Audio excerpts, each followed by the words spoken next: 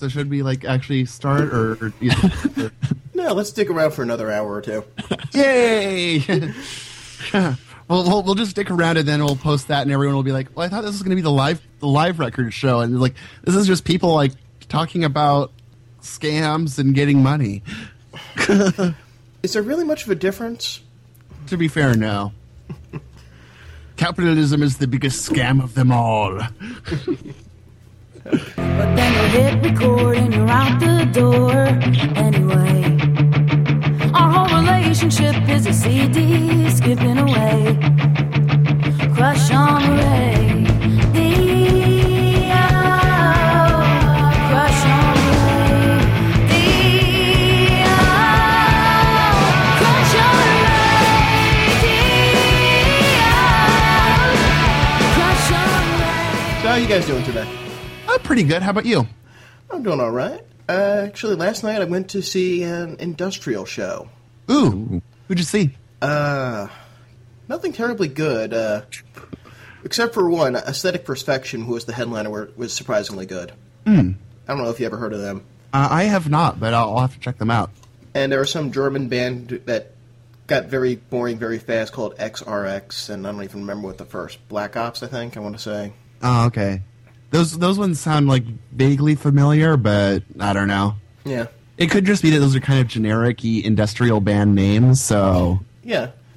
My biggest problem with seeing industrial music live, at least this kind of industrial music, is that there's not a lot of live playing. Laptop syndrome? Yeah. That's a drag. I mean, at least I've seen video of Kraftwerk live. I mean, they're at least standing behind the laptops the entire time. I know they're not industrial, but they're standing behind the laptops the entire time. And you get the sense that they're actually doing something while you're watching, even if all they're doing is checking their damn email. Yeah. Well, I don't know. Like, I've actually seen Kraftwerk live because I'm awesome, and you can actually see them like playing keyboards and stuff. Yeah, I think in some of what I've seen from the Minimum Maximum DVD. There are some keyboards and stuff, but there's also part of the time you just see them with track balls and stuff, and you think, is he checking Twitter or is he playing? Yeah, but they're Kraftwerk, so they get like all of the passes in the world. Exactly, and these guys just get someone with a synthesizer to play a lead melody once in a while. Just as it's a MIDI controller, Pretty much, yeah. Or a hacked calculator. That's pretty cool, too. Get one of those circuit bent speak and spells. Yes. Rich, are you going to see Jonathan Colton and John Roderick tonight, according to the Twitter? Yes, I am. That's pretty awesome. First time? Well, I've seen Colton before. Mm-hmm. I saw him solo with Paul and Storm, but it was just him, an acoustic guitar, and a Zen drum. Yeah. Which was... He busted out the Zen drum for a song of his called Mr. Fancy Pants, which was awesome. He was just playing samples off this thing. I've never seen Roderick before. I've seen Colton with the full band when he toured with They Might Be Giants this last tour. Now, is this a Jonathan Colton tour and John Roderick is just like guesting like on Nemesis or something, or are they both kind of doing separate sets? I think they're doing separate sets, and I wouldn't be surprised if there was overlap. Nice. Kind of like it might be like kind of an evening with both of them rather than two individual sets almost. Yeah. I mean, apparently they're pretty tight, so.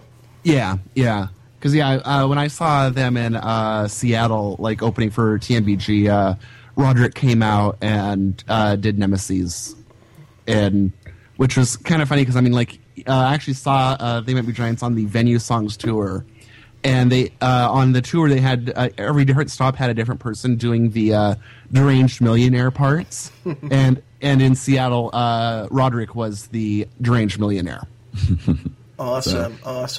Yeah, and apparently there's a club in Seattle that whenever they come to, like, Roderick and Flansburgh hang out there. So last time I saw They Might Be Giants, I know John Hodgman was in the audience somewhere, but I couldn't see him. Maybe he was hiding out backstage. Probably, yeah. He is the deranged millionaire, so he could, use all of his millions to get perks like that. When I saw John Roderick play his solo show in New York City, John Hodgman was there in the audience because I think they were doing a tour at the time. It was pretty cool. Yeah. Also, wasn't that show in Brooklyn? Yeah, I think it was in Brooklyn. I forget what the venue was called. I don't remember, but it was a great show. Yeah, I know I know Hodgman has said that he lives in Park Slope, which is a nice place. I actually, last time I was up in New York, I actually explored Park Slope. Lovely area. I could never afford it. Yeah, I think Linnell lives there too. I think I could be wrong, but Well, it's not like they want to live in Williamsburg anymore. well, yeah, there's that. I know that I think they both have places in the Catskills too, or something. Hey, if they got the money. Well, yeah. No, I'm not. Slamming them. I think that's pretty cool. No, they earned it. Definitely.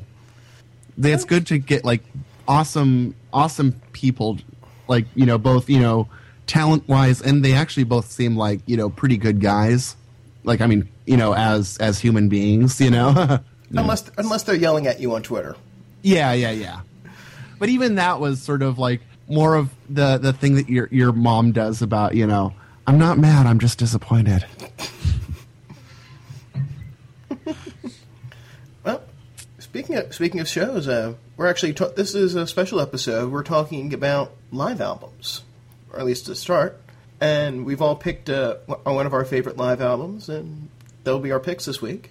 We're going to be going extra in-depth on those. We might not even have time for anything else. It's going to be big. Yeah. And I guess we should, because we also did throw this out to people, and we'll be talking about that later in the show, but a lot of, basically everyone mentioned Stop Making Sense by Talking Heads, of course. And I guess we should kind of mention, up front that we actually have, a moratorium on that one, just because we're actually probably going to do a whole show on Stop Making Sense, because it's such an important, awesome album and film. Yes. And I've already we usually pick a title from what we've been talking about, but no, not for that one. It's like 60 Minutes on Acid. Because it is. Yeah. All right. So, I think, since this is episode 6, so I think we have to start with you, Matt. Okie dokie. With me, I had 3 that I had to whittle down, my choice for my pick. One, I'll tell because it kind of dovetails in with Rich's pick. One was the Residents' 13th anniversary tour, but the one that I ended up going with, and Rich kind of gave me a hard time with this one, is Devo's Live, The Mongoloid Years, which is very, very early Devo. I think the first one, it's 3 sets on one compact disc. The first set, it goes backwards in time, and the first set is probably the most straight up Devo that you're most familiar with. This is I think it's either on the Q Are We Not Men tour or right before, and it's at Max's Kansas City, I believe. And here's a little bit of Satisfaction from that set.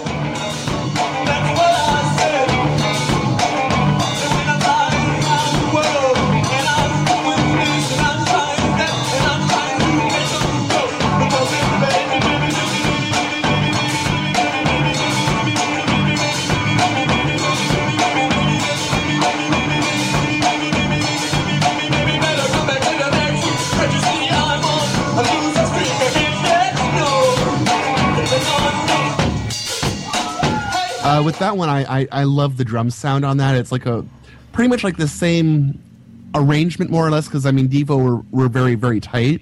But I just love the sound of the kick drum on that. Second set is another one that's a little bit earlier, but still pretty much in that Q Are We Not Men's kind of vein. But then you have the last set on the disc, which I don't know. I'm afraid that if because I know Rich knows the album, but Andrew, I hope I didn't scare you off, because I figure probably the first 2/3 of the disc you were probably yeah, okay, I can dig this, and then you have the third one, which is the hardest of hardcore era Devo, where they considered themselves an agit pop band, mainly music to piss you off. Well, that's nice of them. Yes, and the thing is that this show, the last one on there, has such a great story behind it, because it's as you probably heard, when you were listening to it, Andrew, like they had the intro from Murray the K, the DJ with the really froggy voice, there, I remember. Yeah, but basically what it was a radio station had done a Halloween show where the headliner was secret. Devo was the opener, but they didn't announce them as Devo. They were everyone thought that they were going to be a Note Perfect Bad Company cover band. I think you could compare Devo to many things, but Bad Company isn't one of them. And basically is a bunch of punks and hippies on garbage bags full of nitrous, expecting this Note Perfect cover band of Bad Company, followed by an unknown headliner. And so Devo comes out in their various masks, like Boogie Boy, Chinaman, Jungle Jim, the Clown, and basically go on antagonizing the audience for about 15 minutes. It comes to a head with a really long version of Jocko Homo, which was actually the first time that they played Jocko Homo. And the Are We Not Men, We Are Devo part went on forever, and it's getting the audience more and more angry, and you can hear someone take the mic and call them assholes, and it's just really, really funny. But basically, it ended up clearing out the entire club. So what happened is basically Devo and their close friends got a private performance of the secret headliner, and that secret headliner was Sun Ra and his orchestra. So that would be pretty amazing. And now you know the rest of the story. So I guess I should actually talk about why I like this album, aside from... It's a pretty compelling narrative, though. Oh, yeah, I love this story. And I honestly, I really like the hardcore era Devo. Mm-hmm. And I mean, I get stuff like Bamboo Bimbo and stuff like that stuck in my head all the time. Even though that song is a little racist, but oh well. Yeah. Just a little. But I kind of chalk it up to the time, and also their, I think it was more about antagonizing people than really actual racism. So, mm-hmm. But it's also really, really catchy. Oh yeah. But the thing I like about this album is that it's 3 different eras of the band, and I mean the first 2 are pretty similar. The middle set is a little bit rougher and a little more rough around the edges. Like the first set, Devo is the well-oiled machine that they basically have been for the past 30 years. And the second set is a little bit rougher, but still really pretty tight. I mean, they do Timing X on that one, which is an amazing song that blows the way they can do, mm-hmm. And especially live where it's faster. And then you have the really, really early hardcore era Devo that is very different than what you expect, unless you have the 2 hardcore compilations that they put out, or if you're a hardcore nerd and have all of the bootlegs like me and Rich. So that's what I like about it, is it's different snapshots of the same band in 3 eras, and also that I happen to love the music too. But that's the thing that I think is cool, is that it's live album as document, but also really listenable to me. Well, so this is my first toe dipping into the Devo pool, and I know that you guys are very big fans. So I need help because I need to be guided through this Devo experience, because I gave this album 1 listen over the past week, and I just found it to be kind of exhausting. And not that there is not, I mean, there's certainly potential for me to, understand it and learn to enjoy it, but I need help. So, Rich, I'm going to defer to you here. This is about the reaction I expected. I mean, I like some pretty weird music, but this is my first Devo exposure, so help me. I know you're a Primus fan. Would you call yourself a Residence fan yet? I know I don't think I can call myself a Residence fan yet, but it's on my to-do list to become one.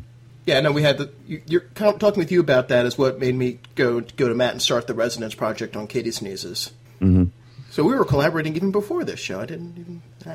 That's pretty sweet. Yeah. Wheels within wheels. Wheels within wheels. Okay, this is... Yeah, I even said in our private notes that Matt was throwing you way into the deep end here. So deep. Yeah. Well, no, it could have been deeper. He could have thrown you into... Hardcore Volume 2 is probably... Because that... To me, Volume 2 of the hardcore ones is like the most hardcore. Yeah, it's very early. It's very raw. It's not terribly well recorded. Mm-hmm. These are two track recordings. I'm guessing they're from the mixing board, but yeah, they sound like soundboard tapes. But yeah, in fact, I've actually got the CD here. Let me go grab the liner notes real quick. Yeah, I genuinely can't believe I actually have this on CD because it's very hard to. It was out of print. And I found it in a used record store just out of sheer luck. I'm old. I actually got those back when they were in print. Same with the Infinite Zero releases. Well, actually, when I was starting to get into Devo, I remember going to, I think it was still The Wall, which is now FYE Music. Went to it at the Gallery in Philadelphia, a big shopping mall in Center City, and holding physical copies, new in shrink wrap of Hardcore 1, Hardcore 2, and Live the Mongoloid Years, and looking at the track list and going, where's Whip It? Oh, and the Easy Listening disc, too. Well, that one does have Whip It. Yeah, but I'm like, wait, Easy Listening? I don't know. I don't really want to... I thought it might have been a greatest hits. Thank goodness I didn't. Thank goodness I didn't get it. It was... There, no, there's your deeper end to start with. Yeah. But in the complete opposite direction, it's like... Where the hardcore and Mongoloid Years are really, really raw, the Easy Listening disc is purposely bloodless. It's all cheesy instrumental elevator music versions. Okay, here we go. This came out in, 92? Sounds about right, 92, 94. Yeah, on the last page of the liner notes, out of 50 hours of pre-record deal recordings, these fragments represent the best of the only audio tapes that escaped total disintegration over the last 15 years.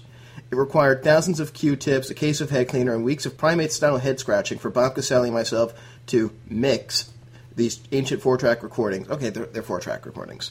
But still, it's not the highest fidelity. In fact, I think your album has the highest fidelity of everything of all the ones we're talking about, Andrew. Probably, yeah. Could be. I can't wait to talk about that. So Matt gave you the explanation. That's the explanation why it sounds the way it does, but it's... I think that might have been part of my problem in trying to access it was the fidelity of it, and I don't know how the Devo is in the studio or not, but it is a very raw sound, like you guys are saying, and that's kind of it's a little harsh on the ear, not necessarily in a bad way, but just in a kind of in a less accessible way. In the studio, they sound a lot cleaner. In fact, Are We Not Men, their first album, was produced by Brian Eno. And you know as well as I do that he doesn't mess around. Yeah. Nope. Yeah, especially the recent remastered version of Q Are We Not Men. It's gorgeous. It's very clean. You can hear every nuance, every detail, every synthesizer track, every bass line, every guitar note. So that would probably be if you thought the music on this was compelling, except for maybe the last three or four songs, which. Don't blame me there. I like them, but I understand why someone wouldn't. Yeah. Yeah, go dive into the studio versions. My favorite Devo live album is from their 1988 tour. But that I know Matt and I were discussing this before the show that it's not even he doesn't even think it's their best live album, and it probably isn't, but it's just got a soft spot I've just got a soft spot for it. The album Devo Live 1980. Oh, sorry, not one. Wait, sorry. There's two live albums of the 80 tour. This is confusing. There's Devo Live and Devo Live 1980. I think I prefer Devo Live, the one from the King Biscuit Flower Hour. Yeah. It's not the full show, but it's much cleaner.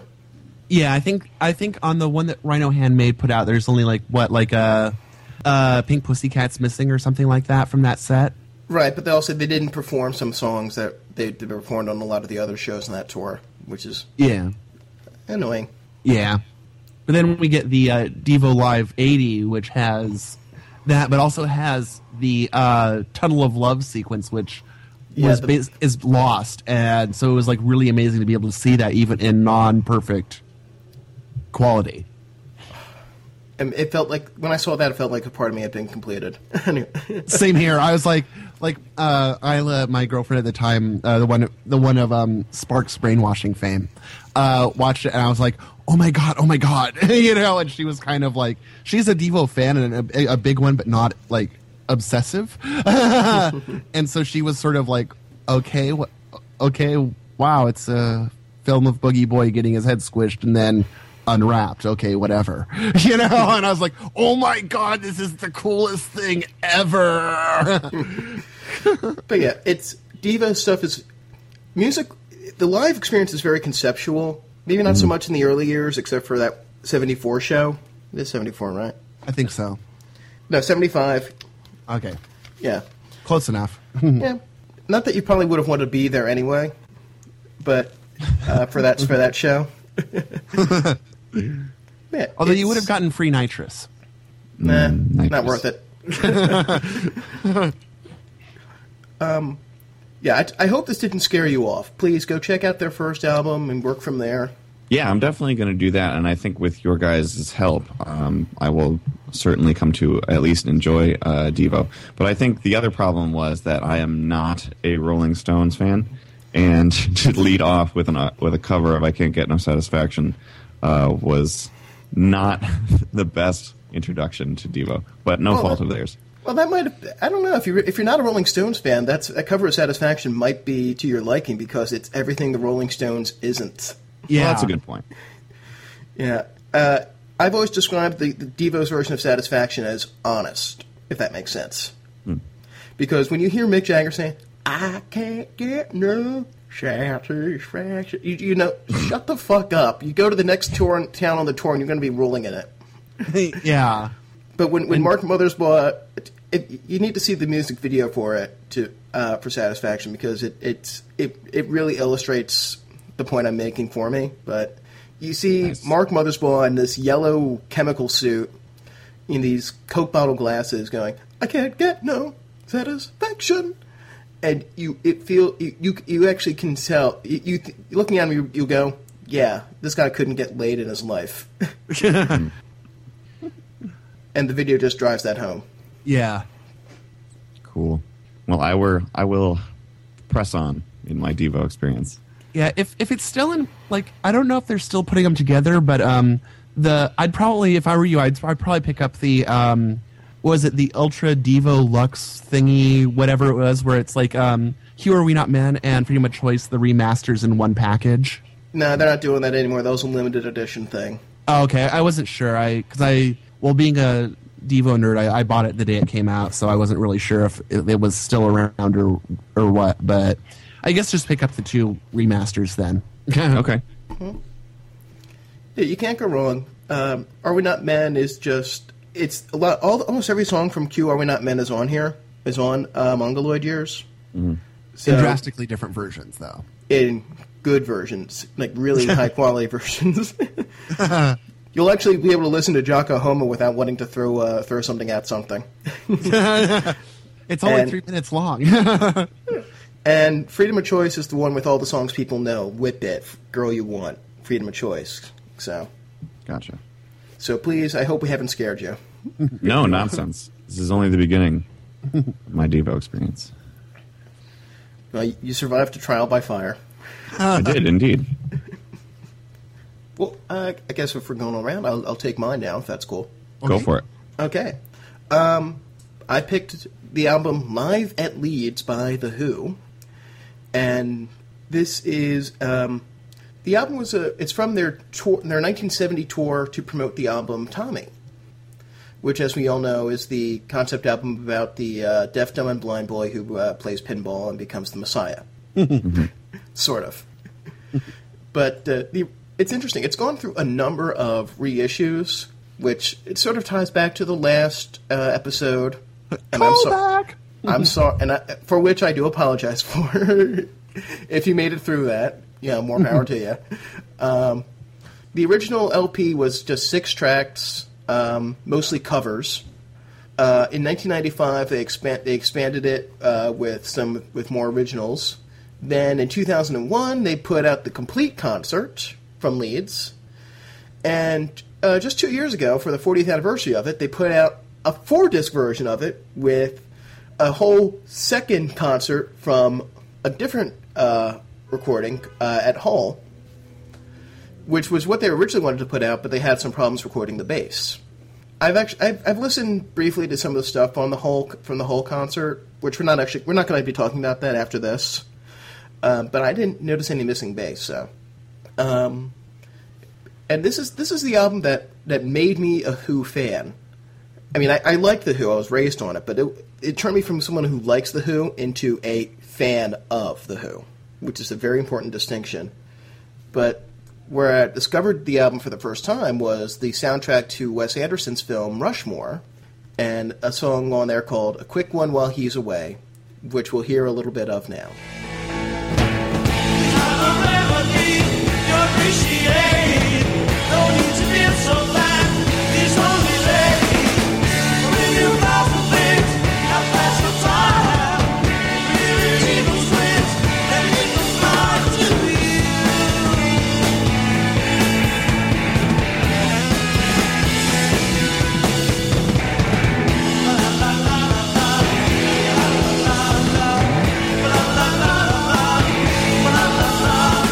To avoid actually talking about the album a little more, in the movie Rushmore, they don't actually use that recording.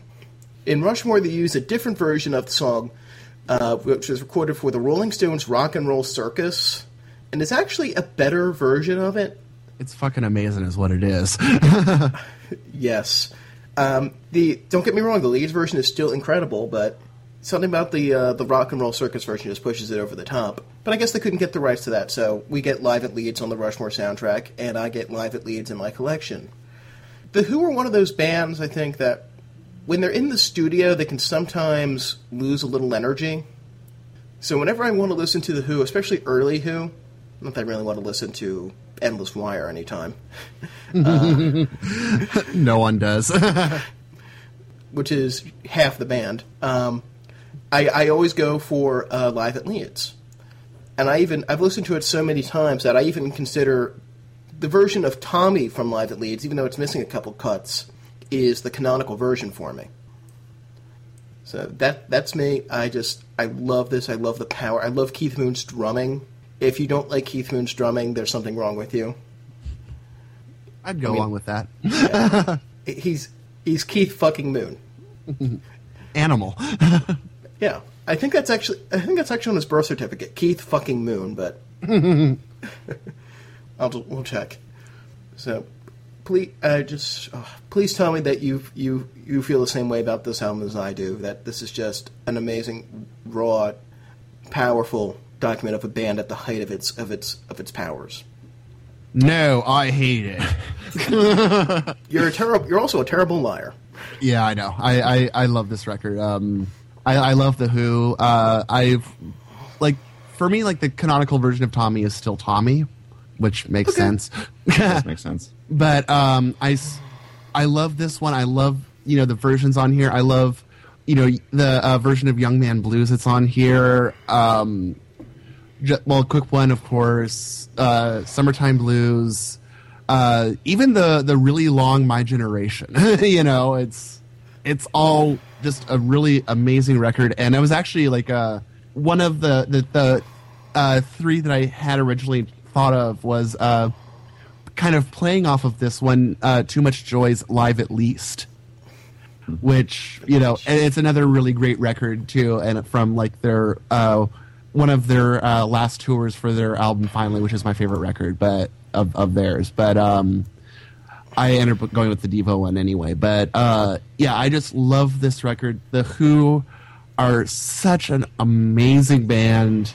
It's the cool thing is I'd heard that like basically everyone in the Who was the lead. Like it's like if you listen to the Ox's bass lines, they're very fancy and they're very much like lead bass and. and Roger Daltrey's the lead singer, of course, and same with Pete Townshend's guitar lines. They're very much lead, and then of course Keith fucking Moon. But it all works. It's not people fighting for the lead. They're all the lead, but they also work together to make this amazing band. And between Live and Leads and say like the documentary Kids Are All Right, definitely love the Who. Definitely love the Who. So, oh no. No. It's not as bad as the Devo experience. I like the Who. I don't love the Who. And I found that I totally agree with you, Rich, that this is a great live album, very raw, it's very powerful, a great representation of the Who's energy and their musicianship. But to be honest, it didn't really alter, or it didn't convert me like it converted you. And I like a handful of Who songs, My Generation and Eminence Front and Pinball Wizard and that sort of thing. And I'm a huge John Entwistle fan. I've got a couple videos of him in the show notes. One of him doing a solo, like a 5-minute solo during the song 515 or 515. I'm not sure how you say it. 515. 515. And it's just unbelievable, like the musicianship of all of them, but John Entwistle especially. And Matt, you mentioned that lead bass sort of quality that he has, and he was one of the pioneering figures when it came to that idea of lead bass playing. And what I love about his playing especially is that the Who are such an energetic live act and such a powerful live act. And even not being a fan, I got the feeling of that through this recording. But John Entwistle is content to just stand there totally stoically and just make the whole building shake without batting an eyebrow. And I just think that's really cool. And I forget where I read it. So I think I was reading something about John Entwistle, but the writer described him as the eye in the hurricane, in the Who's hurricane, because you've got Roger Daltrey gallivanting about and Pete Townsend doing the guitar arm. What do you call that? Windmill. The windmill, and Keith fucking Moon. And John Entwistle just standing there and just rumbling the whole building. So I also have a couple isolated bass videos on YouTube in the show notes, and that really helps to give you a sense of just how integral his bass tone was to the Who's sound. So this was a lot to digest for me because I don't know Tommy by heart, so it wasn't like... So it was pretty much, however many tracks there are, over like 33 tracks here, not including the whole second show. So it was a lot to digest, so I need to spend some more time with it.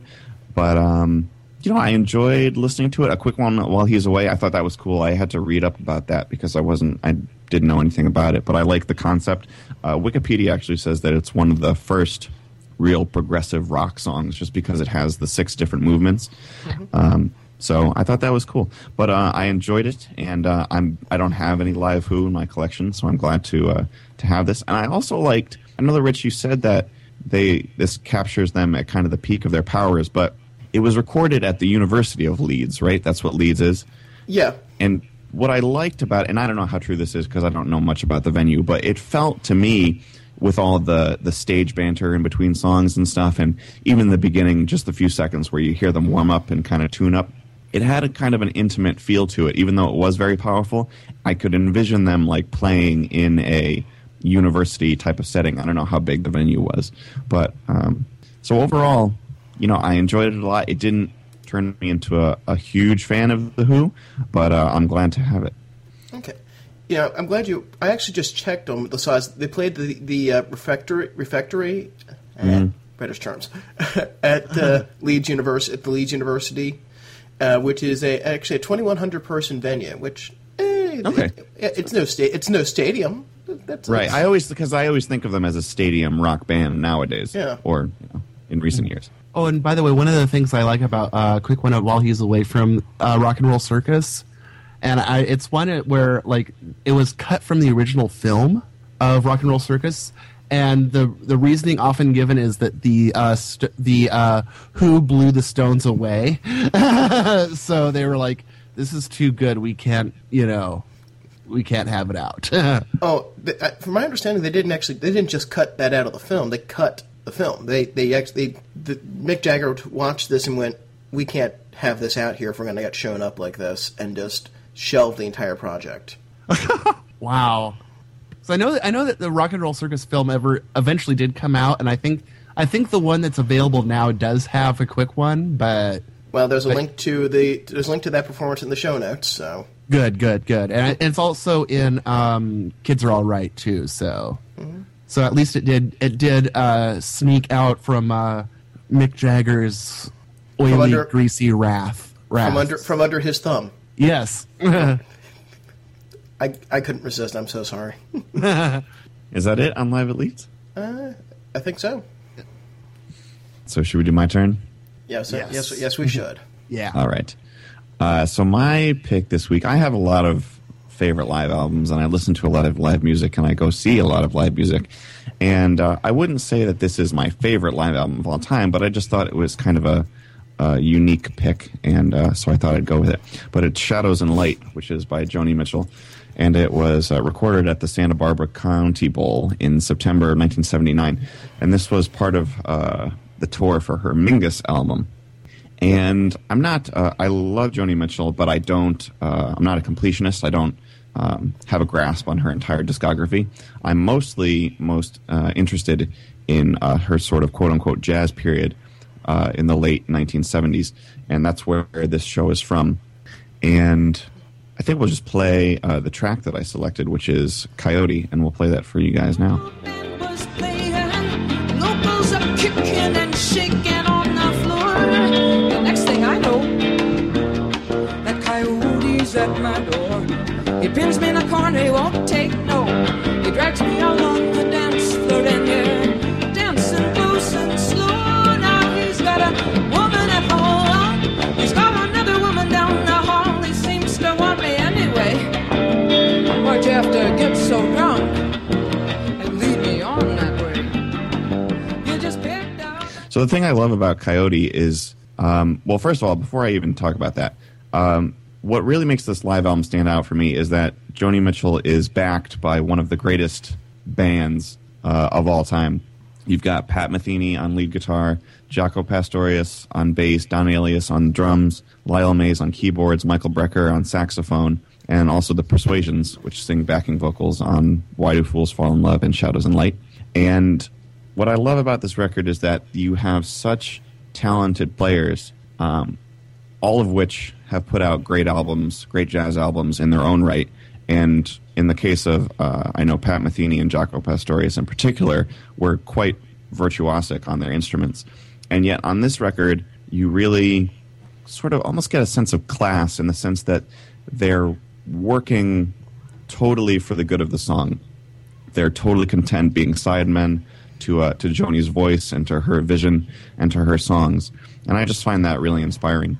So when it comes to Coyote, I just love the music of it, and especially the interplay between Joni's voice and Jaco's bass. Jaco Pastorius being probably the most famous and greatest bass player to ever have lived, died in 1987 very prematurely, and was one of the pioneers of the fretless bass, which you really get to hear in its full glory on this record. And I just love the way his bass is, because he's known for his very melodic playing, and it complements Joni's voice very well. And that kind of does a couple of things, because it points out, it sort of illuminates how Joni's voice itself is an instrument.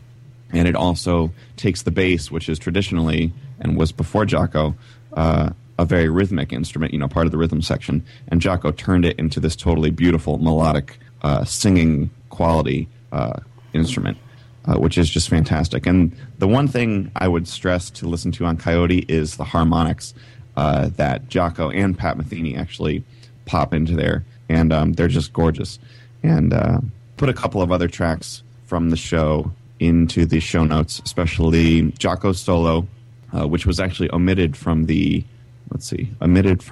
CD. It's only available on the DVD, I think. And there's also the Dry Cleaner from Des Moines, which is another great track that emphasizes Joni's voice as an instrument, because she kind of has that jazz. She's not really scatting, but she kind of has that jazz feel to her voice. And I think I put Black Crow in there also, and maybe a couple of others. Yeah, I have the live DVD, and it's not a great live DVD. It's kind of better than it's kind of an album that works better when you listen to it, because the DVD is interspersed with a lot of, I don't know what you call it, but like filler. So like during Coyote, almost like they play a music video during a live concert and show the video instead of the musicians, which is kind of annoying. So like during Coyote, they'll show video of a coyote running around for like 5 minutes when you really want to be watching the musicians, which is kind of a drag, but still a great album, and just incredible musicians and a great backing band and a great lineup. So what do you guys think? I guess I'll start with this. Well, I wanted to say, first of all, you have picked, of the 3 albums we're talking about, this is the best recorded. Definitely. This is the production is gorgeous, and Jaco's bass. That's the first thing I really noticed. It's such an amazing bass tone. Yeah, it really kicks in there when In France They Kiss on Main Street starts. Mm-hmm. It just comes in and it's like it just grabs you, and it's fantastic. And this is the we should note that this is the latest. I think it's even later than Devo, because Devo was what, mid-70s, the Devo record. Yeah, it came out in 92, but it was recorded, the last thing that was recorded on that was 77.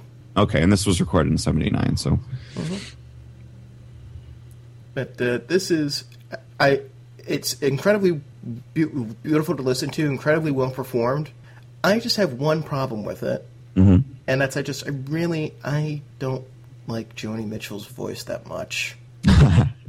Well, that'll do it.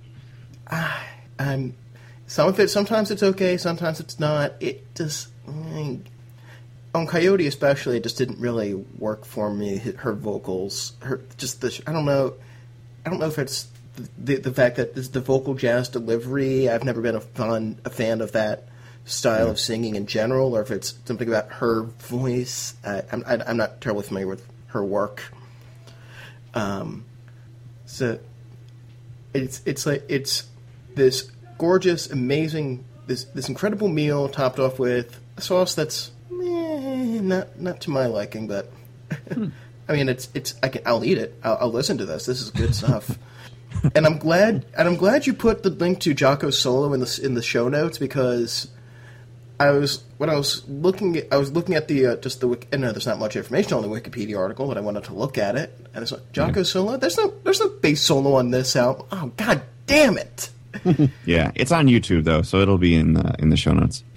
Yeah, because I after hearing his bass tone and hearing him play through the first few songs, I wanted to hear that, and especially since he's doing, according to Wikipedia, a bit from Third Stone from the Sun by Jimi Hendrix. Mm-hmm. Yeah, the Jaco Pastorius live solo is really an assault on the ears, and it's fantastic. And one of the ones that best comes to mind, he's kind of known for doing a live bass solo called Slang. That's just the name of his solo composition during live shows. And this is in the show notes too, also. But one of the best versions of that comes from Weather Report's 8:30 live album, and it's about almost a 5-minute solo. And it's just amazing, because he goes from he loops the little chord progression and jams over it and just plays these amazing melodic jazz lines, and then he whips the distortion on and just knocks your ears off with the Third Stone from the Sun quote, and then goes back and then drops the distortion and plays Portrait of Tracy, which is his all harmonic composition, which is just beautiful. And it's really a dynamic tour de force, especially as far as bass solos go. It's on my list. As soon as I get off the show, stop recording, I'm actually going to go check that out. Yeah, I'll probably talk about Weather Report on a Weather Report album on a future show. So, all right, I'd like to hear what Matt thought about this one. Okay, like Rich, I'm not that familiar with Joni Mitchell's. Like, whenever I think of her, I always think of that reference in Weird Al's "I'll Be Mellow When I'm Dead." No Joni Mitchell 8 tracks in my car. So this is kind of like, I mean, I've been aware of her, and I heard some stuff of hers, like around, because it's she's not she's not exactly an obscure person, I don't think. No. But this is like the first time I've really like sat down and listened to Joni Mitchell, and I kind of had a little bit of like Rich's thing with her vocal, like, but sometimes it was just perfect and just fit, and then other times it was sort of like, but overall I dug it. Do you have an example of like what songs you enjoyed versus what vocal performances you didn't? Let's see. I actually didn't really jot down many of the songs that it didn't quite work on for me. Oh, that's okay. I'll volunteer for this one. Okay. Go for it. I really liked the vocals actually on Amelia, and In France They Kiss on Main Street was good too. These are just the things off the top of my head. But again, Coyote and Goodbye Pork Pie Hat, and even the Dry Clean from and most of everything else, it just didn't really click. Okay. Yeah. I mean, when it's good, it's good. When it's not, when it's hard to explain. When it's not terrible. It's just sort of like you kind of go, oh. Yeah. But it's not like, I'm going to snap this record. Yeah. I mean, I love Joni Mitchell, but like I said at the beginning, I don't have a full grasp on her entire discography. It's mostly just this period when she was kind of, from what I've read, venturing into the jazz realm of things with a few albums. And I started listening to Joni Mitchell because I was interested in Jaco, and I wanted to get more of his stuff. And I had read that he had done some albums with Joni Mitchell, and that he was very influential in the recording of those records. And the three, in addition to this live album, the three that with her on most are Hejira and Don Juan's Reckless Daughter, and then the Mingus album, all of which are great records that I really enjoy. So I don't know, maybe because this is her sort of jazz period, maybe her vocal delivery is less characteristic of her normal vocal delivery, because I know that she received a fair share of criticism while she was doing this sort of jazz exploration type thing. So maybe that has something to do with it. Okay. She's not the best jazz singer, perhaps. And speaking of the band too, is like I because when I listen to the picks, like if I don't know them, I don't do any research until afterward. So I went in blind on this one, and so when she introduces the band on like halfway through the second disc, yeah, I was floored. I was like, oh my god, and I mean not in a like, oh man, these guys are playing this kind of way, but just in a sort of like, you don't expect like, like someone who's like a solo artist like Joni Mitchell to have like such a huge name filled band. Right. I mean, it's like sort of like, you expect, oh, here's a bunch of session guys, that kind of thing. And then you have, Jaco Pastorius, Pat Metheny, and it's sort of like, holy shit. Yeah.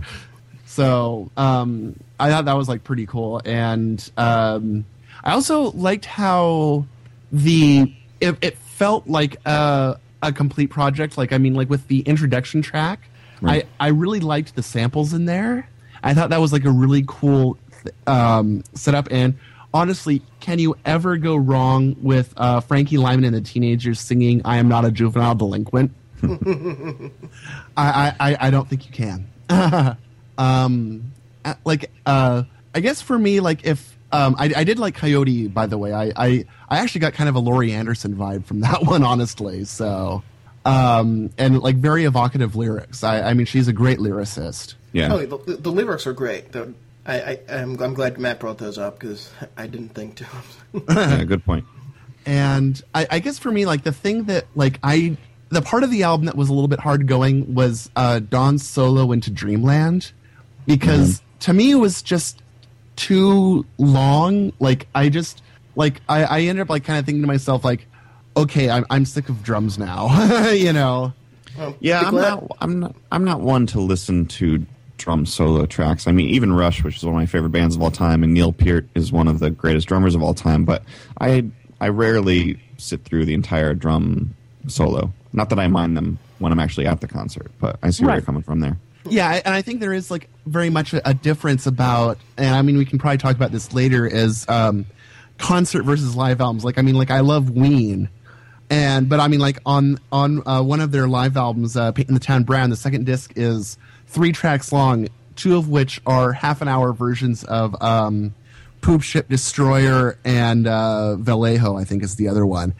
And while I would love that live, I almost never listen to them on record. Yeah. You know, they just, you know, it's so much different when you, in terms of energy, like you can feed off of that when you're there in the same room, but on a record, it just kind of ends up being kind of flat and you're kind of like, okay, yeah. So like, I kind of got that same thing with Don Solo and Dreamland. I was just sort of like, and I mean, like to me, the drum solo wasn't terribly interesting either. It was kind of more of an extended intro to Dreamland than really a solo in itself. Yeah. And it just, to me, it just wasn't that interesting a figure. Mm-hmm. And so I was just sort of like, okay, I get the point. Drum, okay. And that kind of killed Dreamland for me. And I was like, sort of like, oh, well, maybe the rest isn't as good or something. And then Free Man in Paris came in, and I was like, oh, okay, no, this record's awesome. So, yeah. And I was also kind of, you know, surprised to hear the Persuasions too, just because, you know, like they're pretty awesome, and Frank Zappa discovered them, which is pretty cool too. So, right. I was just sort of like, she goes like, okay, we're gonna bring the Persuasions back out. And I was like, well, that's new. I in general, I dug it. It's not one that I necessarily will, I don't know, like it didn't completely grab me like oh my god, except for like a few tracks like Free Man in Paris. Mm-hmm. But I definitely enjoyed it, and I probably will have to at least, you know, check out more Joni Mitchell, or at least, you know, be more aware of her or something. Yeah, for sure. Okay. Well, let's take a moment. We did an experiment for this episode. We asked a bunch of people what their favorite live albums were on various means: Twitter, our new Facebook page, and on our own web, on CrossingRadio.com. And I don't know, how do we want to go about doing this? I guess we can probably just, you know, pull up individual people and then kind of talk about their picks if we know them, and, you know, otherwise just kind of be like, oh yeah, that's totally a record. Yeah. I have a feeling I'm going to be like that for most of them. Probably so am I. Well, the first one we got was Stop Making Sense, and we already discussed that one. Yeah. We're saving that. Yes, we concur. It's mind blowing. Some guy named Jonathan Colton responded to the Twitter call with I don't know if you ever heard of him. Unleashed in the East by Judas Priest and Worldwide Live by Scorpions. That also might have been actually a pick by some guy named John Roderick. I don't know if you ever heard of them either. Yeah, some band called Long Winters or something. Like I guess they're big, like Laura Ingalls Wilder fans. I don't know. Something about a space shuttle. I don't know. Mm. Now we no disrespect, Matt. We love John Roderick. We love Jonathan Colton. Madly and passionately. Yeah, and I'm seeing them tonight, so they're not going to hear this before then. But if they hear it afterwards, they're like, "Oh, that's that jerk." I thought he was so nice at the show. Now he's such an asshole. Are you guys both Long Winters fans? Pretty much. Yeah. I mean, like, I'm not a huge fan, like my girlfriend is. Quinn adores them.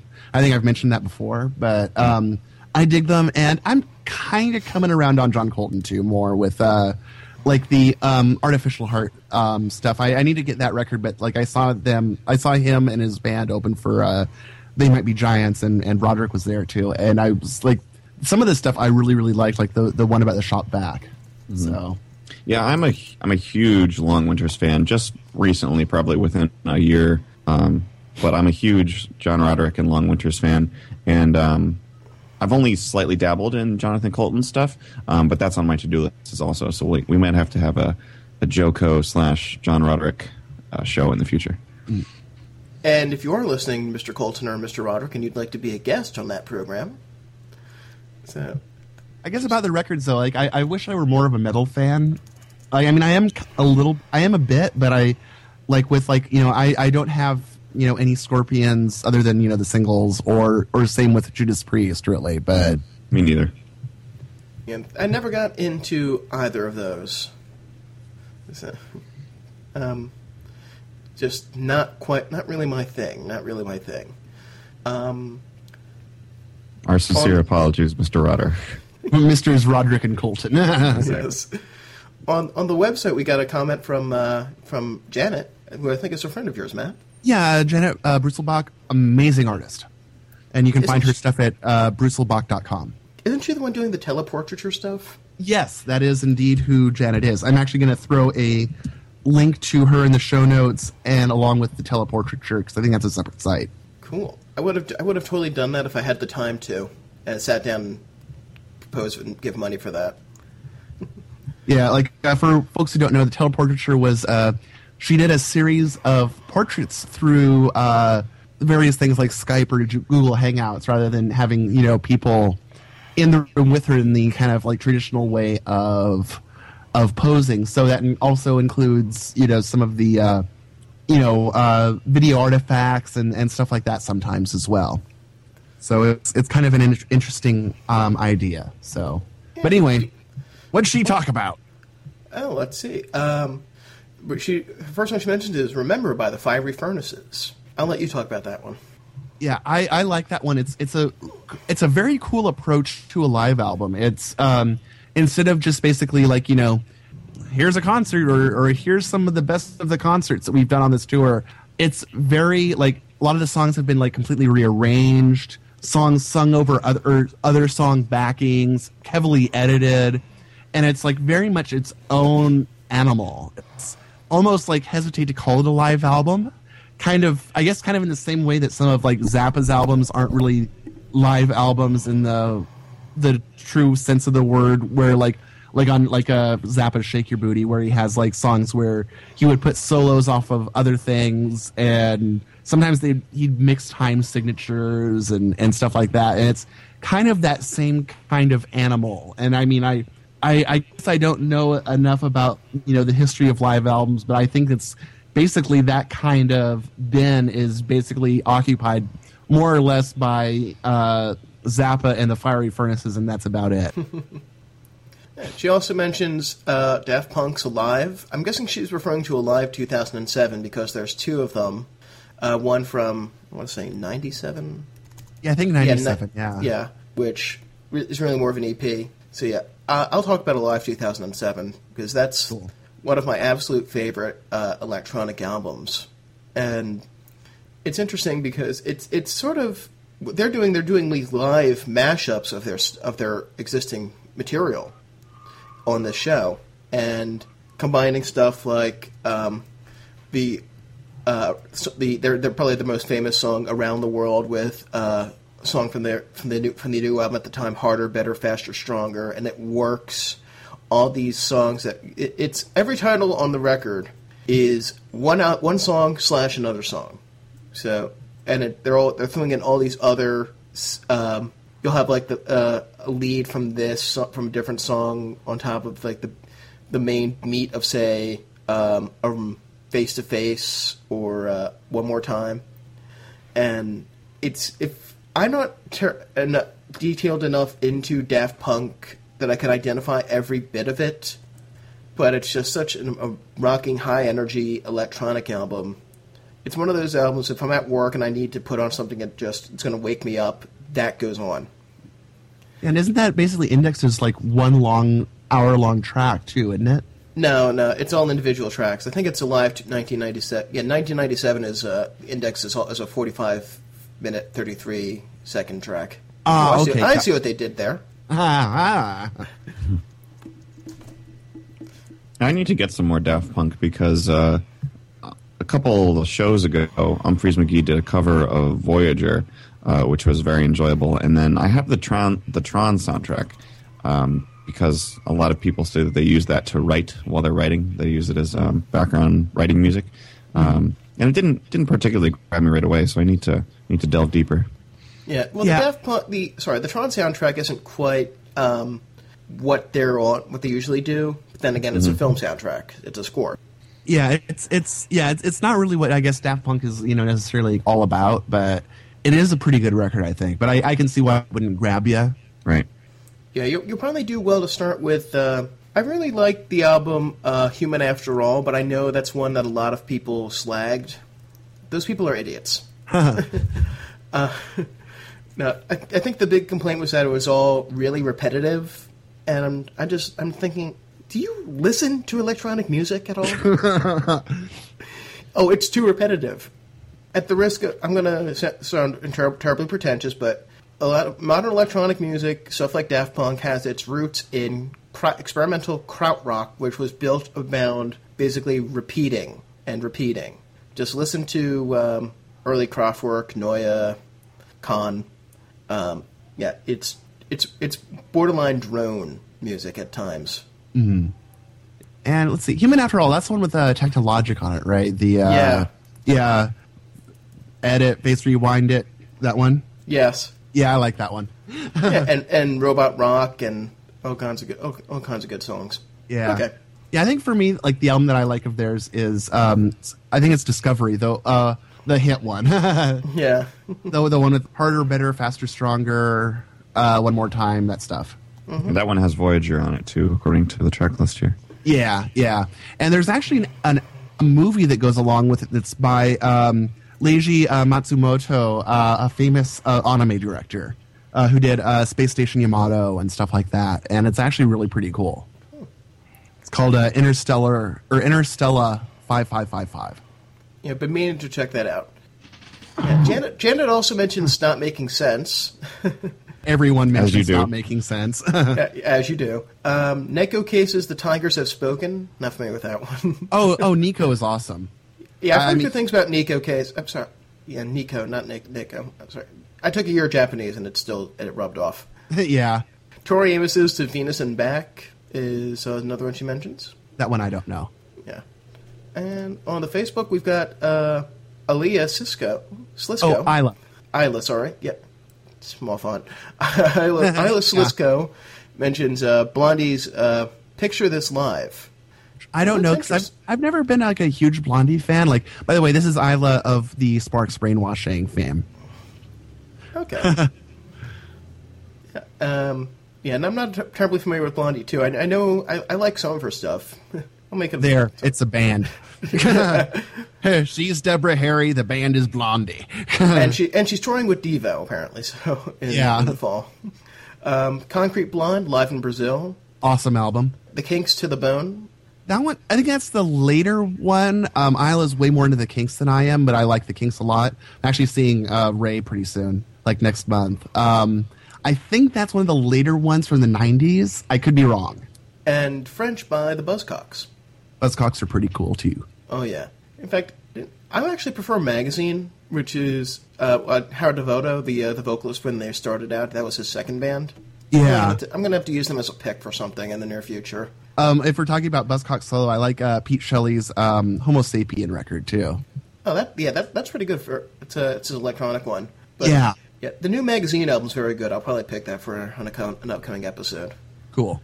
Okay, and where did I see someone somewhere mentioned the name of this band is Talking Heads, and I wish I could find them. I'm sorry. That was my friend Lee. Let me bring that one up, and I can mention his picks. I'm sorry, we're leaving you out again, Andrew. That's okay. Well, I think you've got a friend that mentioned a pick too, so didn't you? Do I? Like PHL Girl? Oh, that was me. Oh, that was you? Okay. And she mentioned Stop Making Sense. Okay. My friend Lee mentioned Name of this band is Talking Heads is one of the best live albums ever. I concur, especially the 2-disc one that Rhino put out not too long ago. Like, I guess it's about 5 years ago now. We're not going to talk about Stop Making Sense, but is it better than Stop Making Sense? No. It's not better, but it's different. Oh, yeah, I'll go with that. It's very, very good and very, very much getting, but Stop Making Sense is sort of the alpha and the omega, so... Yeah, right. But you should still get the name of this band is Talking Heads because it's two different sides of Talking Heads. You've got... the first disc is all a show from 78. I think, it's like the earlier era. Yeah, it's just they're a 4-piece. It's all nervous energy and very simple play, and they're simple stuff, simple sound. It's very clean. It's everything that you get from, say, Talking Heads 77 or More Songs About Building Some Food, just sort of cranked up to 11. Yeah, like I think there's like a really awesome version of Pulled Up on that one, isn't there? Oh yeah. Yeah. In fact, I'm looking at it. I've got almost every track bought on the first disc 5-starred in iTunes. Yeah. And it's also got the extra verse in Psycho Killer. Oh, yeah. And it has also a clean break, which is a song that really should have gotten a studio treatment. Yeah. And then disc 2 is from the tour for Remain in Light. And so suddenly they're like, what were they, a 10-piece? Yeah, I was going to say that's one of the beginning of the Expanded Heads lineup, isn't it? Yeah. And there's actually, I should probably link this in the show notes. There's a video of them from the same tour in Rome, which is... Oh! Yeah. Which I think is even better than the version on the album. Cool. Yeah. From that tour, everything is... you can see where the sound that they're going for speaking in tongues and therefore stop making sense came from. You can hear that on this.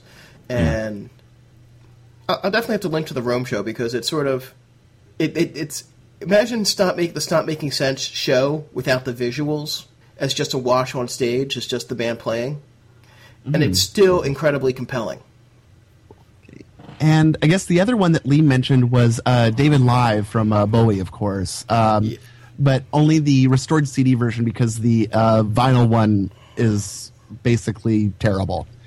And I concur with David Live, although I think of the two, I prefer Stage. But I think that it's like that one is a couple years later. Like I think David Live is on the Diamond Dogs tour, which is amazing. But I think Stage, I want to say is on the Low tour.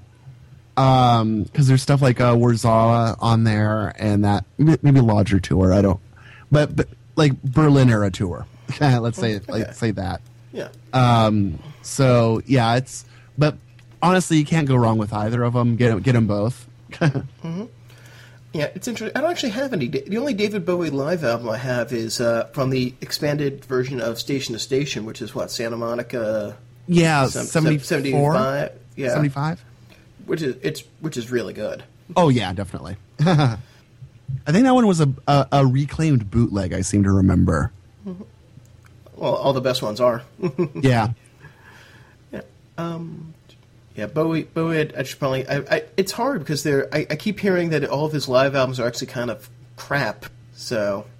I think the original releases were because I've heard that like Stage was originally pretty shitty too. Yeah. But I think it was Ryko put them out in really nice expanded editions. Like, again, I want to say like 5-6 years ago, and they're really, really well done, really nice, and basically what they should have been. Okay. I will say this, though. David Live was recorded not terribly far from where I'm sitting right now. Oh, wow. Yeah, at the Tower Theater in Upper Darby. It's listed on Wikipedia as being in Philadelphia. It's not. It's on the other side of 69th Street. That's Upper Darby. And so that's not too far from me. I'm on 45th Street. Wow. You could walk back and go 40 years back in time and... I wish. Yeah, it's interesting. I still haven't seen a show at the Tower Theater. I can never find out when the Tower Theater has no website. I have no idea what's coming there. Weird. Yeah. Maybe they're back in time with Bowie. Maybe he plays there every night because it's 40 years ago on that very night. Maybe that's why the Ryko edition is so good. They just sent like a tape guy to pick him up, with modern equipment, and it was like, yeah, okay, we'll go see tonight's David Live set. Well, it's I don't know. You can really clean things up. The original version, I should have mentioned this for Live at Leeds. The original Live at Leeds recording was all marred with cracks and crackling and popping because there was a problem with John Entwistle's bass cable.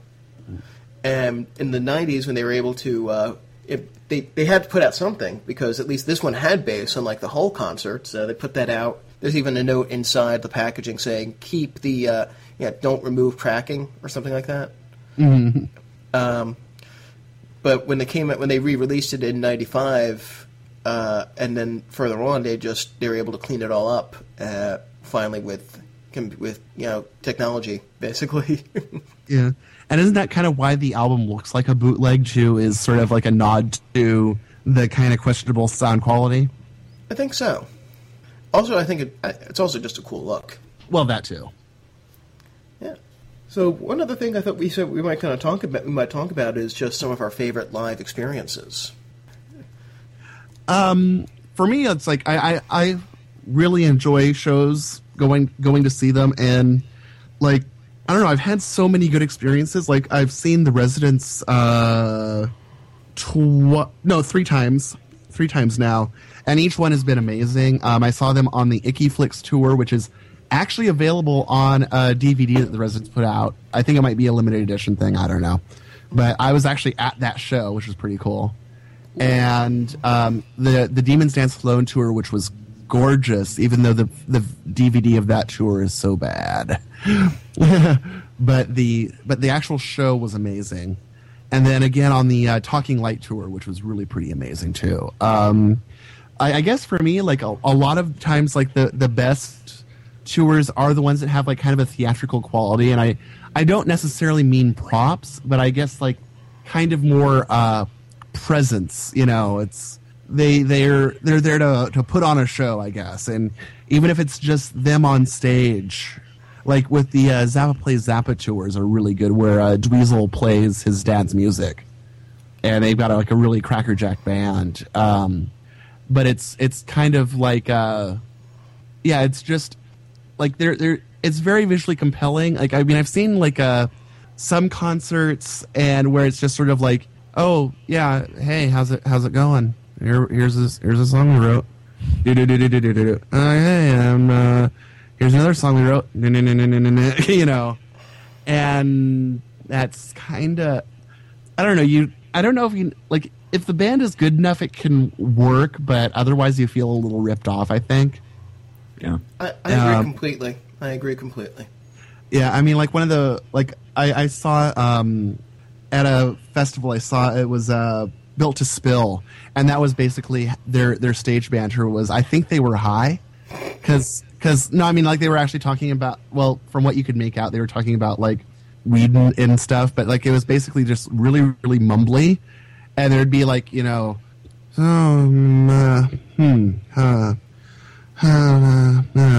like 10 minutes, and they'd talk to each other off mic, and then they'd be like, okay, do you want to do this song now?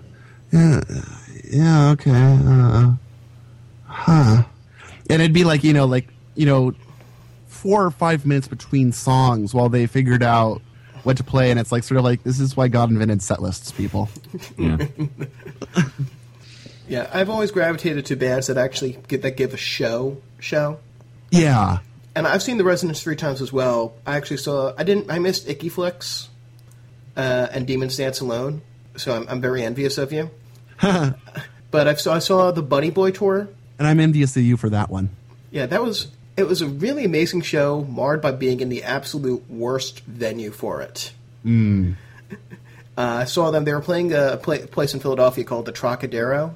Oh, where the Dead Milkman record was recorded. Yeah. And the Trocadero is this gorgeous old burlesque house, and it's got a really high stage, which is okay, I guess, if you're doing a standing show. I mean, they host a lot of, like, punk and metal. I saw, what's his name from Bauhaus? Peter Murphy there, which was fun. But for the Residents, it was a seated show, and so I'm sitting the entire time with my neck craned all the way back, looking up on a 10-foot high stage with about another 10 feet of clearance on top of that, as they do an amazing theatrical performance, and I'm slowly feeling the vertebrae in my neck go out of alignment.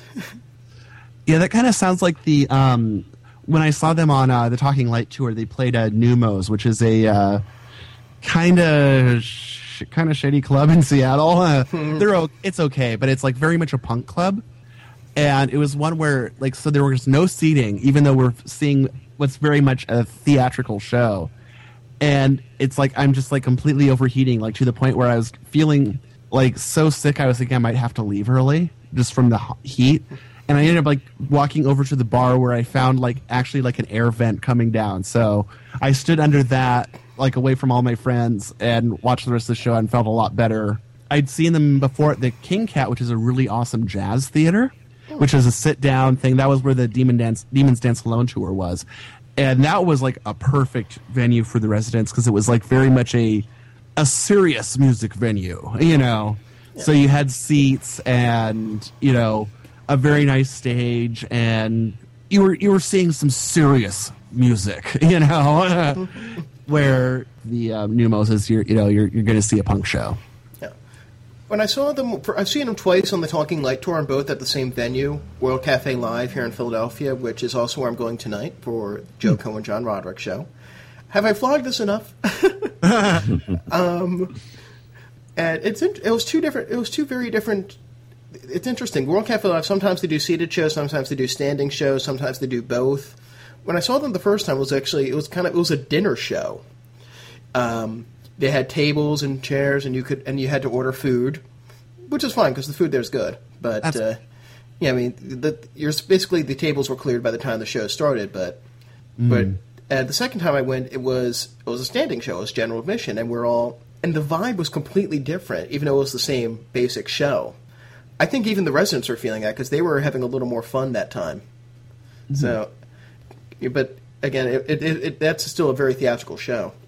Yeah. Did you get the same stories both times, or no? Cool.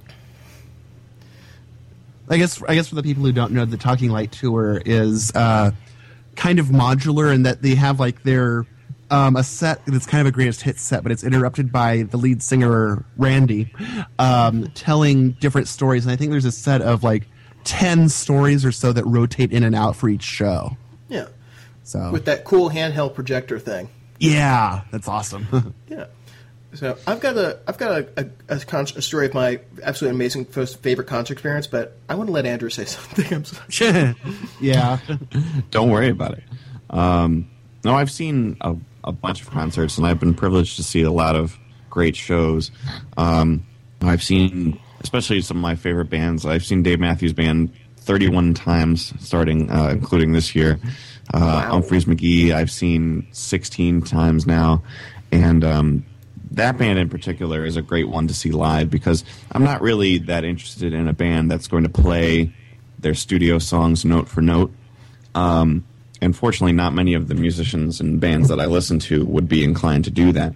But Humphreys McGee in particular, and I'm not a huge jam band guy in the sense of the noodly, hippie, 25-minute excursions. But Humphreys McGee manages to take their songs to totally different places and in totally new directions while keeping your attention.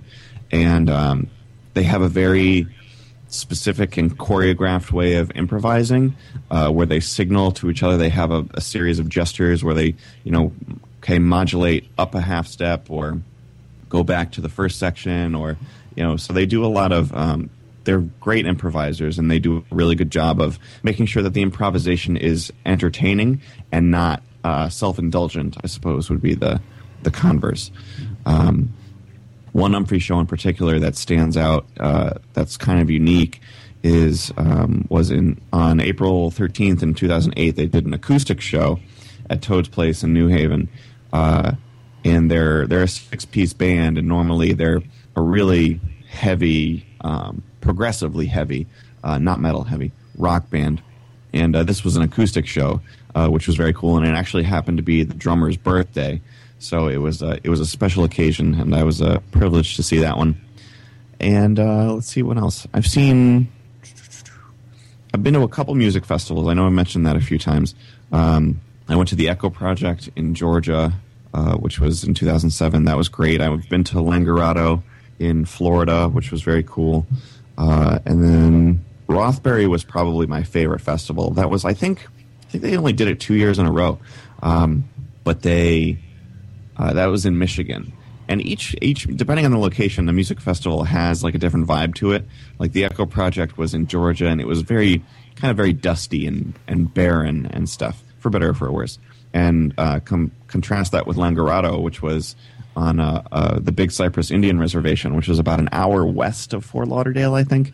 And that was all kind of swampy and wetlandsy, and it was, it rained and it was humid, which was equally cool.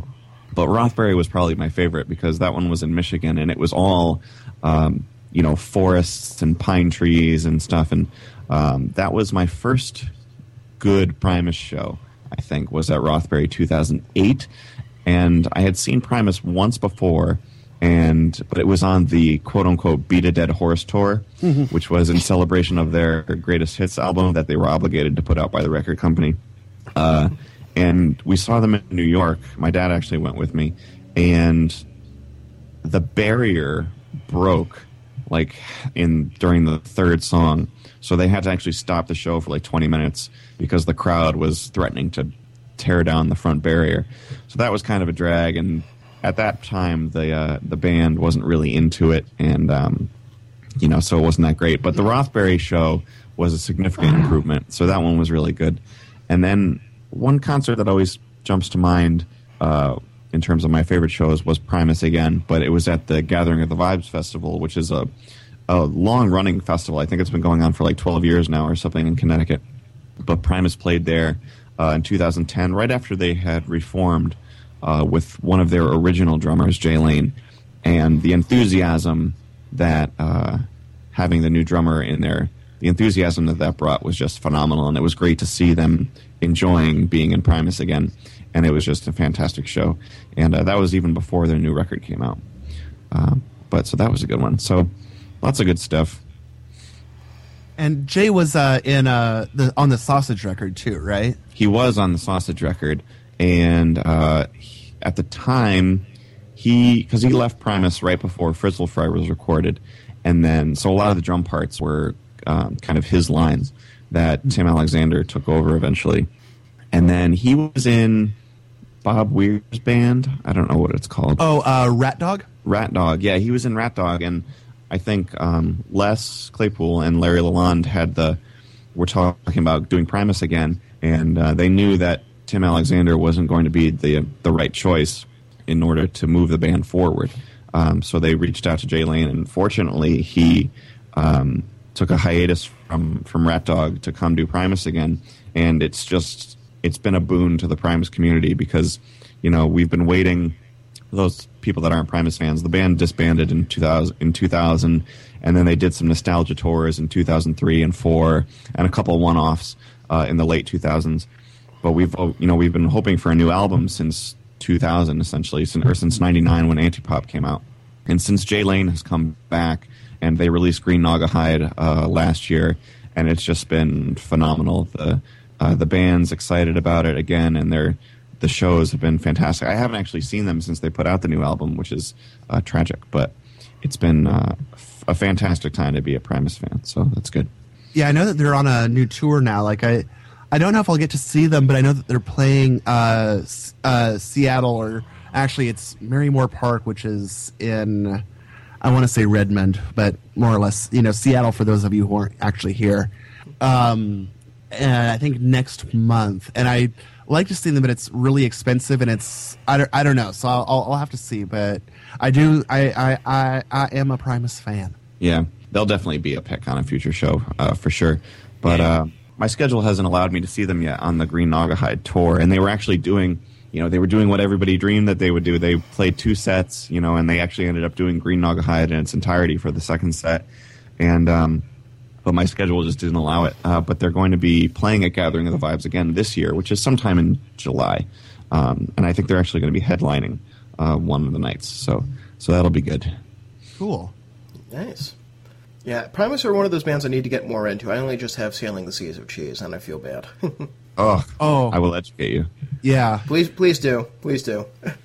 At the risk of wrapping this entire conversation full circle, my concert story is about seeing Devo. Mm-hmm. Of course it is. Yeah, but this was particularly special. This was in November of 2009. They were doing these 2-night stands in a few cities, including New York, where one night they would play the entire album of Q, Army Not Men, and the second night they'd play all of Freedom of Choice. And naturally, I went to both nights. Ditto. Yeah. In fact, it was perfect because one was a Friday, one was a Saturday. I blew off work that afternoon, just hopped a bus, went right up. I started camping out in front of the venue at 1 o'clock. Realized no one else is here. I'm going to go get lunch, come back. a friend of mine, Alex Brunel from Boogie Boys Basement, had taken my spot, the bastard. And basically, I wrote an article about a thing about this on SansPoint, that it's time travel almost, because they went all out. They recreated as best as they could, the costumes from when they were touring in, say, 78 and 80. They recreated the sets from the stage sets. For the first night, they had the stage covered in black plastic sheeting, and they had suitably low-tech lighting. And the second night, they were wearing the Energy Dome, the red hats, and they were they had these 5 light boxes, one behind each member, and they were doing all the choreography and everything like that. And they even started the show the way they would start the shows those years, with showing music videos. The first night they showed their first video. In the beginning was The End, The Truth About the Evolution. The next night they showed the videos from Freedom of Choice, Girl You Want, Freedom of Choice, Whip It. Not in that order, I think. Yeah. And it was just amazing to see this band. I've seen them before, but it felt like it was a complete picture finally. I'd only seen them... I saw them... The first time I ever saw them was back in 2004, when there was just a wash on stage. They had the yellow suits and the hats and choreography and everything, but it was just a very simple show. It was the same in 2005, but it was better in 2005. And when I saw them again in Philly in 2008, they actually had a light show, but something about they were playing a festival and they couldn't do the entire light show. So here I'm finally seeing Devo with stage sets, with a light show, and they're doing the album. I'm hearing songs in concert that I've not only never heard before, that they've never performed before.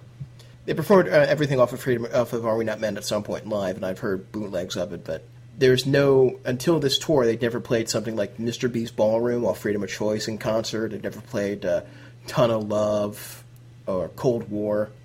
And the thing that just absolutely put it over the top was on the second night, the first encore was a song called Be Stiff, which just, oh my God. I mean, even when I saw them this past December in Atlantic City, and they have, the video screen now and everything, it's still really awesome. It just didn't quite match the intensity of seeing them in 2009 doing these shows. Even if I do really like having new material and new costumes and everything. Mm-hmm. And I've actually, in the show notes, I've actually got some links to photos, my photos and other and professional photos of those shows, and a couple really good, surprisingly good bootleg videos that are on YouTube. Well, didn't Pilmer himself actually post a couple too?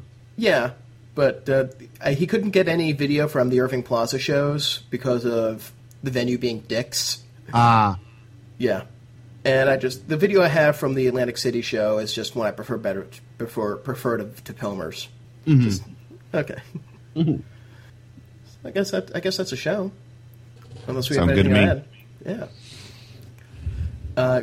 So you can check us out. CrushOnRadio.com is our site.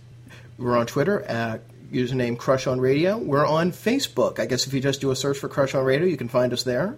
Yeah, I think it's Facebook.com/CrushOnRadio. Either way, yeah, like us on Facebook. You can leave us a review on iTunes. 5-star reviews only, please. And thank you, everybody who contributed live album suggestions. That was very cool of you. Yes, thank you. Thanks, Charity, Ayla. I pronounced it right. Ayla. I'm sorry. Ayla. I knew I was going to screw that up. We'll cut that. Yeah, Charity, Ayla, Mr. Janet. Colton, Janet, Mr. Colton, Mr. Roderick, Lee. I guess everyone. I think so. Yeah. I guess we should maybe give. I think we've given everybody else's full name, haven't we? I don't know. Lee Huey, by the way. Okay. I don't know. So there you go. Charity's a friend of mine. I don't know if she wants her full name out there, but fair enough. She knows who she is. Yeah. And where can we find each other? Well, you can find me at andrewmarvin.net and or on Twitter at andrewmarvin. You can find me at kittyseezes.com, KITTYSNEEZES.com, or on Twitter at kittyseezes, or on Tumblr at kittyseezes.tumblr.com, where you can see a couple of animated GIFs of a weenie dog playing with a crab. Aww. It's And, adorable. And I'm sanspoint.com, SANSPOINT. I actually posted twice on that site this week, which That's is huge. a rarity. I'm on Twitter, Sanspoint again, and I've got a Tumblr at wantabreathmint.com. And scene. Yeah, nice talking to you. Nice.